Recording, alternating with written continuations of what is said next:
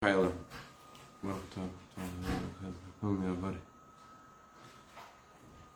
Good.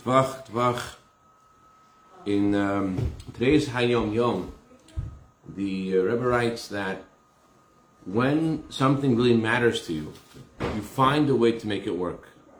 Even though you may not be the most intelligent person in the world, but if something matters to you, you figure things out. And that's why we find that a lot of Avram, please turn that thing off. That's what we find that a lot of times when the various in the Talmud, the various discussions about a woman who cannot find her husband, who is called in the language of halacha and aguna, all the greatest minds of the Jewish people in history analyze what she says and what she means and what she is trying to perhaps convince the court of through a amazing, genius argument. And so Hayom Yom says, why would we expect this woman to have this incredible argument that the justices of the Supreme Court wouldn't know? And the answer is that when something matters to you, you find a way. So on that note, I wanted to share two stories of the Tzemach Tzedek. In the time of the Tzemach Tzedek, the third Rebbe of Chabad, there were many women who could not find their husbands because of wars that happened at the time and other reasons. And the Tzemach Tzedek his advice was sought by many people. Some people sought his advice because he was a miracle worker, because he had divine inspiration. And some people sought his advice because he was the leading Torah giant at the time. And so in order to allow a woman to be married again, it's a very complicated question, and therefore his advice was consulted both as someone with divine inspiration and because of his knowledge of Torah. So this story took place in a city called Kherson. There was a Chabad Chassid who served as the shochet. He was a ritual slaughterer in this town, and in his home there was a woman who worked in the home and helped out in the home. And she, unfortunately, had no idea where her husband was. And so she was once by the riverbank. And in Russia, at that time, in the summertime, people would do their laundry in the river. And so she was doing her laundry. And she saw that there were some soldiers bathing there. And one of the soldiers drowned. And so she came back and she told the shochet, she told the chassid whose home she was living in, that she saw the soldier that drowned, that he was actually her husband. And she knows for sure it was her husband because she said that there's various birthmarks that her husband has. And if this soldier who drowned has these birthmarks, then this must be the right guy, and then she will be allowed to marry because it's a proof that her husband had died. So it wasn't so simple to go and to examine the body of the soldier, but with effort they were able to release the body and to examine the body of the soldier to see if indeed the soldier had the birthmarks that she said. And the rabbi of the town, together with his chassid, examined the body, and it was exactly as she had said. And so the rabbi thought that this was sufficient proof that this was her husband, and he was ready to permit her to get married. However, since this is such a serious question, and he was just a small town rabbi, he didn't want to take the responsibility of allowing her to get married himself. Instead, he decided he wants to send this question to one of the more prominent Torah authorities at the time. So the chassid said, listen, I'm about to travel to visit the Tzemach Tzedek. It was the holiday of Shavuos was approaching. And when I go to Tzemach Tzedek, I could present this question. I could give the Tzemach Tzedek what you've written about the subject. And instead of writing to another Torah giant, you'll be able to get and who knows when you'll be able to get the response. If you give me the letter now, I'll be able to bring it to him And Avram, I asked you to turn it off. I'm still waiting to go off. It's not off yet. Thank you. If you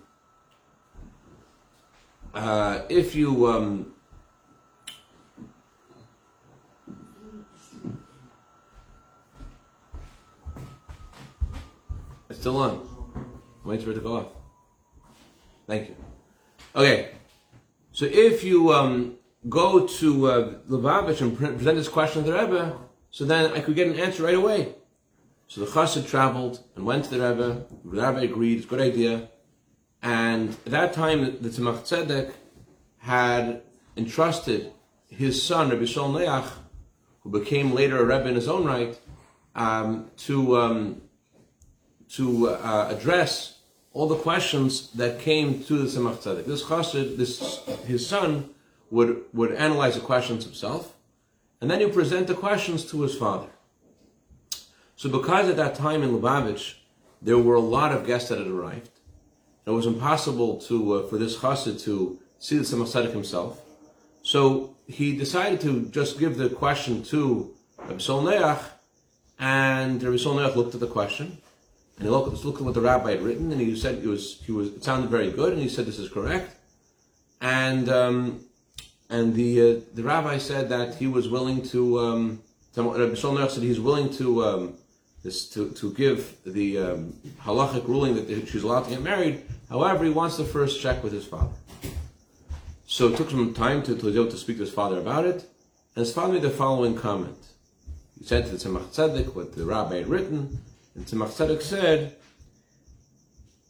"Epis gechepet, sich angechepet mit der Soldat." She connected herself with a soldier.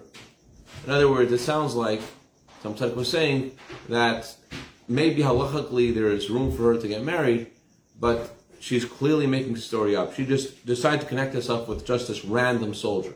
That's what the Tzemach Tzedek told his son. And so Rabbi Shol Neach told us to this chassid, he said, that's my father said. I obviously can't talk to my father more about the subject.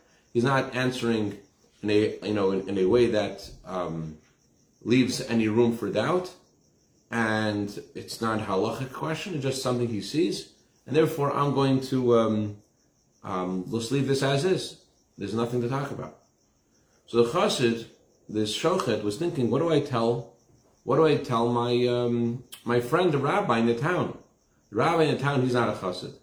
I'm going to tell him that this is what Tzemach Tzedek said, but it's not going to resonate with him because it's not in the realm of what this rabbi knows about. He doesn't know about supernatural, divine inspiration. Doesn't know how this works. He ever heard of this? It's all foreign to him. So he's not sure what to do. So he goes back to the town, and sure enough, he has a conversation with this rabbi, and as predicted, the rabbi says, listen, if your Rebbe would answer according to the laws of the Torah, so then fine, then I would respect it. But he's just answering with something I don't know what he's talking about. So I can't really rely on this question myself to answer myself, but I also don't want to leave things as is. So I'm going to send this letter to another prominent Torah scholar so that he should advocate and he should decide about this question. So he sent the letter to some other rabbi, and meanwhile, this woman who worked in this chassid's home, she became very, very sick, and she had to go to the hospital. So because this chassid knew that she was very poor, and so he went himself and his family went to bring her food every so often to take care of her. She was alone in the hospital, and so he and his family would visit her and bring her food. She was so sick that she felt her end was near, and she asked the chassid's wife to please ask her husband to come. I have something very important to tell him. She comes to the chassid comes and visits her, and the chassid says to her that he's here and he realized it was something serious. She said the following. She said, when I was by the riverbank and I saw the soldiers bathing, I saw the birthmarks on the soldier, and I was thinking this would be my ticket out of misery. This guy, I could say that he was the one that died, that he was my husband, and then I'll be able to remarry. So it was a totally made up thing, and I'm sorry, the chassid summoned, I forgot to mention, the chassid summoned the rabbi as well. She asked the chassid to bring the rabbi, and the rabbi and the chassid heard from her directly what had happened. Now she had just made this thing up, totally. And the rabbi was very happy, of course, number one, because he didn't cause her to remarry. And number two, because he just saw the divine inspiration that the Tzemach Tzedek had, just something that was mind-blowing to him. And this this woman, after she shared what she had shared, felt terrible. She felt terrible because what the wrong thing that she had done. And the rabbi and the shochet, they tried to comfort her and told her, listen, you didn't do anything wrong yet. It happens, people make mistakes. And she was comforted. And shortly after this encounter, she had a complete recovery. Shortly after she admitted the truth, miraculously she became 100% better and she returned to work in the chassid's home. That's story number one. Similar story, both of these stories are written in the Sefer Colitis Kashrut from Rav Perlov. Second story, very similar story. There was a woman who visited the Tzemach Tzedek. The Tzemach Tzedek, his custom was not to speak to women. Only men would come to a private audience at Tzemach Tzedek. That was his custom. So this woman had come and she didn't know where her husband was. And she was living for many years without her husband. And she wanted the blessing from Tzemach Tzedek that she should be able to find her husband. So she came to the Tzemach Tzedek, and the Tzemach Tzedek didn't give her any bit of advice. And she didn't know what to do. She just stayed there. She stayed there, and she started, the people in the household, Tzemach Tzedek felt bad for her. So they hired her as a cook to work in the kitchen of the Rebbe. She was working in the kitchen, and the family felt really bad for her. So they had this idea. They taught one of the Tzemach Tzedek's grandchildren to say the following words to the Tzemach Tzedek. They rehearsed it with him. She should say the following words. Zayda, grandfather. So I feel so bad for this lady. We should try to help her, shouldn't we? Something like that. So Tzemach Tzedek said, why should she have to stay here? Tzemach Tzedek says, let her stay. So when the family heard that the Rebbe said, let her stay, they said to her, listen, you're in the right place. This is absolutely clear that the Rebbe acknowledges that you are meant to be here. It's not just he's not answering you. His non-answer is actually the answer that you are exactly where you're meant to be. And this, from here, from the Rebbe's home, you will find the answer to your question. So she is very excited. She stays in the home of Tzemach Tzedek. And a little while later, this guy comes to visit Tzemach Tzedek, and as soon as he opens the door to the room of the Tzemach Tzedek and he sees the Rebbe's face, he immediately faints, totally faints. When he came to, the Tzemach Tzedek told him, don't make a big tumult, just go immediately today and send a divorce to your wife. And that's what they did. Immediately, she recognized him, he recognized her, and immediately they got together, they got a rabbi, they got a sofer, they got a scribe, and he sent the divorce. What was the story? So he said the following story. He said that after his marriage, a few years after he was married, he decided that he wants to start, he had some Yetzer Hara's evil inclination that crept into him, and he decided he's going to go off to some village, middle of Russia, where there are no Jews. There are many areas in Russia which had no Jews at the time, like in Siberia, Volga, and he started this business. And in general, people who went to these far-off cities were very successful financially. The peasants in the city weren't really into business, and so when someone came with a little bit of enterprising mind, they immediately became very successful, and that's what happened to him. He was very successful. And after a few years, he's living there. He married a non-Jewish woman, and he's walking in the marketplace one day, and he sees this old man. This old man's holding a thick stick. And the old man says to him, Beryl, that was his name, Beryl, you left a wife and children. You need to give your wife a divorce. And as soon as the man said this to him, the old man said this to Beryl, the man disappeared. A little while later, he didn't pay attention to it. A few days later, the same thing happens. This man comes with this thick stick, and he says to him exactly the same thing. Beryl, you know you left a wife and children. You have to give your wife a divorce. Then the man disappears. And this Beryl realized this is not a normal story. Something is going on over here. Something otherworldly is happening. He decides that he should do this, but doesn't even know where his wife is. And he decides next time he sees this rabbi, he sees this man with a white beard, he's going to ask him what to do. So sure enough, a few days later, the rabbi again appears with a white beard, and he says, Beryl, if you will not go to give your wife a divorce, I'm going to take this staff and tzefletin. Tzefletin is more of a Litvish way of saying tzespalten, to basically break your head and open in half. You better go do this. So Beryl says, where should I go? So the man said, go to the city of Lubavitch. He had no idea where Lubavitch was. He figured it must be some Jewish town. And he traveled from where he lived to some Jewish town, and he figured in this town he'll discover already where Lubavitch was. Lubavitch had already become famous at the time. Tzemach Tzedek had over 600,000 Hasidim. And so he found out where the Tzemach Tzedek was, and when he came to the city of Lubavitch and came to Tzemach Tzedek, he saw that Tzemach Tzedek was the person that he had met in the marketplace. It was the same person. And after he gave his wife a divorce, he came back to Tzemach Tzedek and he asked Tzemach Tzedek, but what will be with me? What should I do now? Tzemach Tzedek said to him, you should go and become a beggar and collect tzedakah. And this man would travel around. This is a story that was shared by the family of the Rebbe Rashab's close friend, Rabbi Yaakov Motel Poltaver. This man was very close to the Hasidim, and he would share his story wherever he went. And that's story number 2. L'chaim.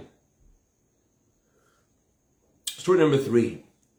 Since I shared 2 otherworldly stories, so maybe the next story won't sound so otherworldly, but it takes a little bit of faith to connect with it.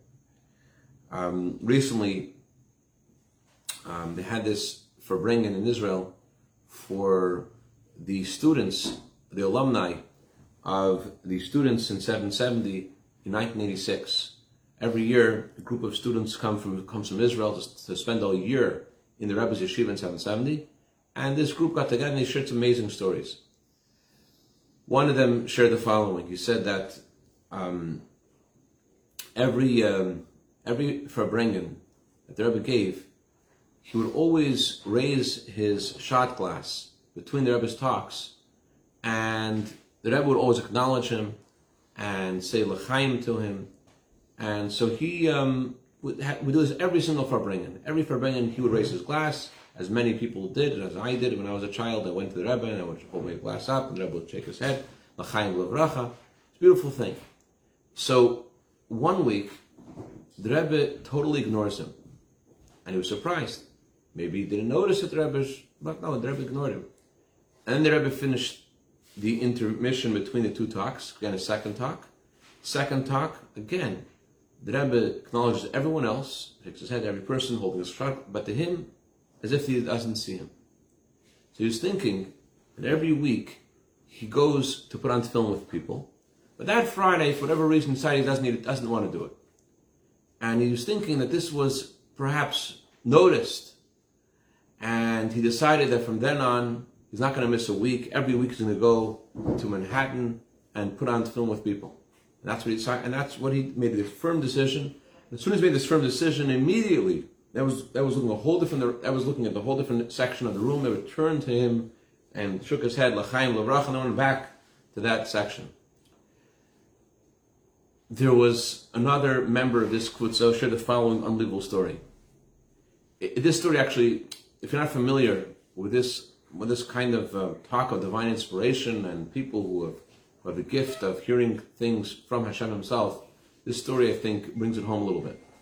There was a guy who was he was a smoker, and the Rebbe would, before visiting his father-in-law's ohel, his resting place, he would visit first a mikvah. And when the Rebbe would go to his father-in-law's resting place, he would go with a police escort, and because he went with a police escort, so he wouldn't need to wait at the red lights and go straight. But in the shorter trip from the Rebbe's synagogue to the mikveh, he had no police escort, and because of no police escort, he would see the Rebbe waiting at a red light. So this young man, He's smoking a cigarette. And who does he see when he's smoking the cigarette? He sees the Rebbe himself looking at him. He didn't say anything. The Rebbe didn't look at him angrily or anything. The Rebbe just looked at him. And when he saw the Rebbe looking at him while he's smoking the cigarette, he threw the cigarette down and he never again picked up a cigarette. Just the Rebbe's look at him, made this thing that he was into to be something totally tasteless. Like, this is not for me. And from then on, he never again picked up a cigarette. Story number 4. Similar idea. We see the divine inspiration and the Rebbe's blessings of amazing, miraculous proportions. Yeah, Rosie. Oh, I was going to tell you 2 more stories. Come here. I heard these 2 stories today from Rabbi Colitis Kashrut in honor of his father Shloshim. To share 2 stories. Story number 1 was that his father had managed to leave Iran and gone to Istanbul in Turkey, and he was trying to get to America, and he couldn't get out. It was very difficult. A lot of people wanted to leave then. If I remember correctly, I don't remember if it was 1973, 1983. I think it was 1973. 1983. And he came to the Rebbe, his brother, 1983. His brother was getting married. It was in the month of Adar. He came with his brother for a blessing to ask that his father be able to arrive in America. The Rebbe said, "B'srot tovot, there'll be good news." Rabbi David told his family, for sure, our father's going to be here. He's going to celebrate with us this week. He's going to be here this week. It's a pretty bold statement to say. The Rebbe didn't say that clearly, but that's what Rabbi David felt. And sure enough, that Wednesday, Rabbi David's father, Rabbi Avram and Misha Chaim, Olav Shalom, went to the American embassy in Istanbul. There were 500 people in the embassy, and they're all waiting to be seen. And as he arrived there, before 10 minutes passed, he hears a announcement in the loudspeaker that Avram Kasherim should come to the window. And he had, Rabbi Kunin had arranged a letter from a senator to show that this man should be given this visa or this to be allowed to come to America, and he had other papers from other dignitaries in America, and he had a whole packet of things he wanted to show this clerk by the window. The clerk looks at all these things, he pushes them aside, and he says, "Listen, why do you want to go?" He says, "My son's getting married." He says, "No problem." And immediately he gives him a visa, and sure enough, as the Kasherim said it, and as the Rebbe's blessing, it were good news, and he was able to make it to the last Sheva Brachas of his son. Story number 5, last story for tonight, till the next story. Okay, stories that goes like this. Rabbi David was suffering from colitis in 1990, a very severe case of colitis, and Rabbi Kunin told him, "Rabbi David, you're suffering so much, you should sit down immediately and send a letter to the Rebbe." Send a letter to the Rebbe, and the Rebbe secretary called him back immediately, and he didn't really think, he didn't know who was calling him back. He thought it was some trying to collect tzedakah. I'll call him back the next day, and sure enough, he finds out 2 days later that the Rebbe's secretary is trying to reach him. The Rebbe's secretary told him that the Rebbe said that he should be very, very careful. The Rebbe wrote twice, very, very, very careful what he eats and what he drinks, and he should seek the advice of a second opinion, second doctor.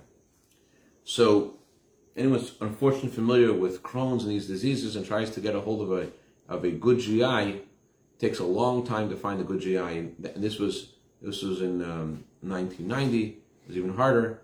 And so he called this famous doctor in New York that you heard of. And the doctor's office answers, and they said the doctor could see you whenever you want. He says, "Okay, can I come Monday?" He says, "Yeah."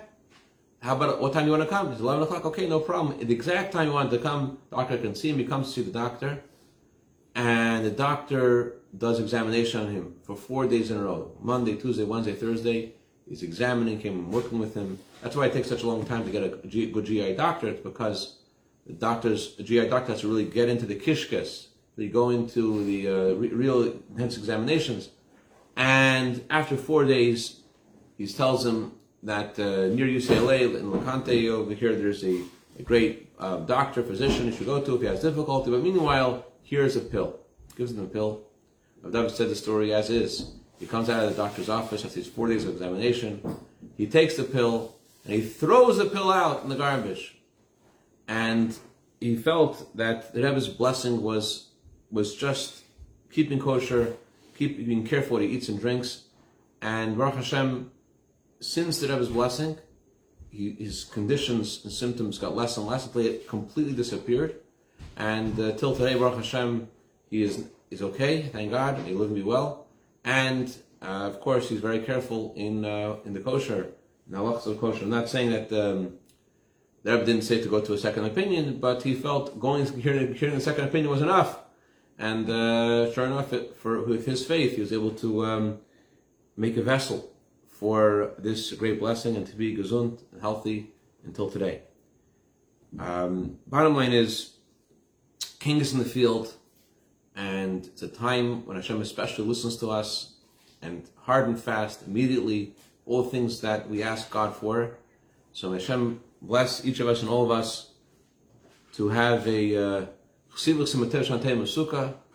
and even before we get to the new year, we should already see all the blessing, all the goodness and the sweetness as the King is looking at us and smiling at us, as the author writes. We should see all the good news happen immediately, take mamish, all our heart's desires for good, a good tavach, a freilich tavach, and Shiach now, tavach.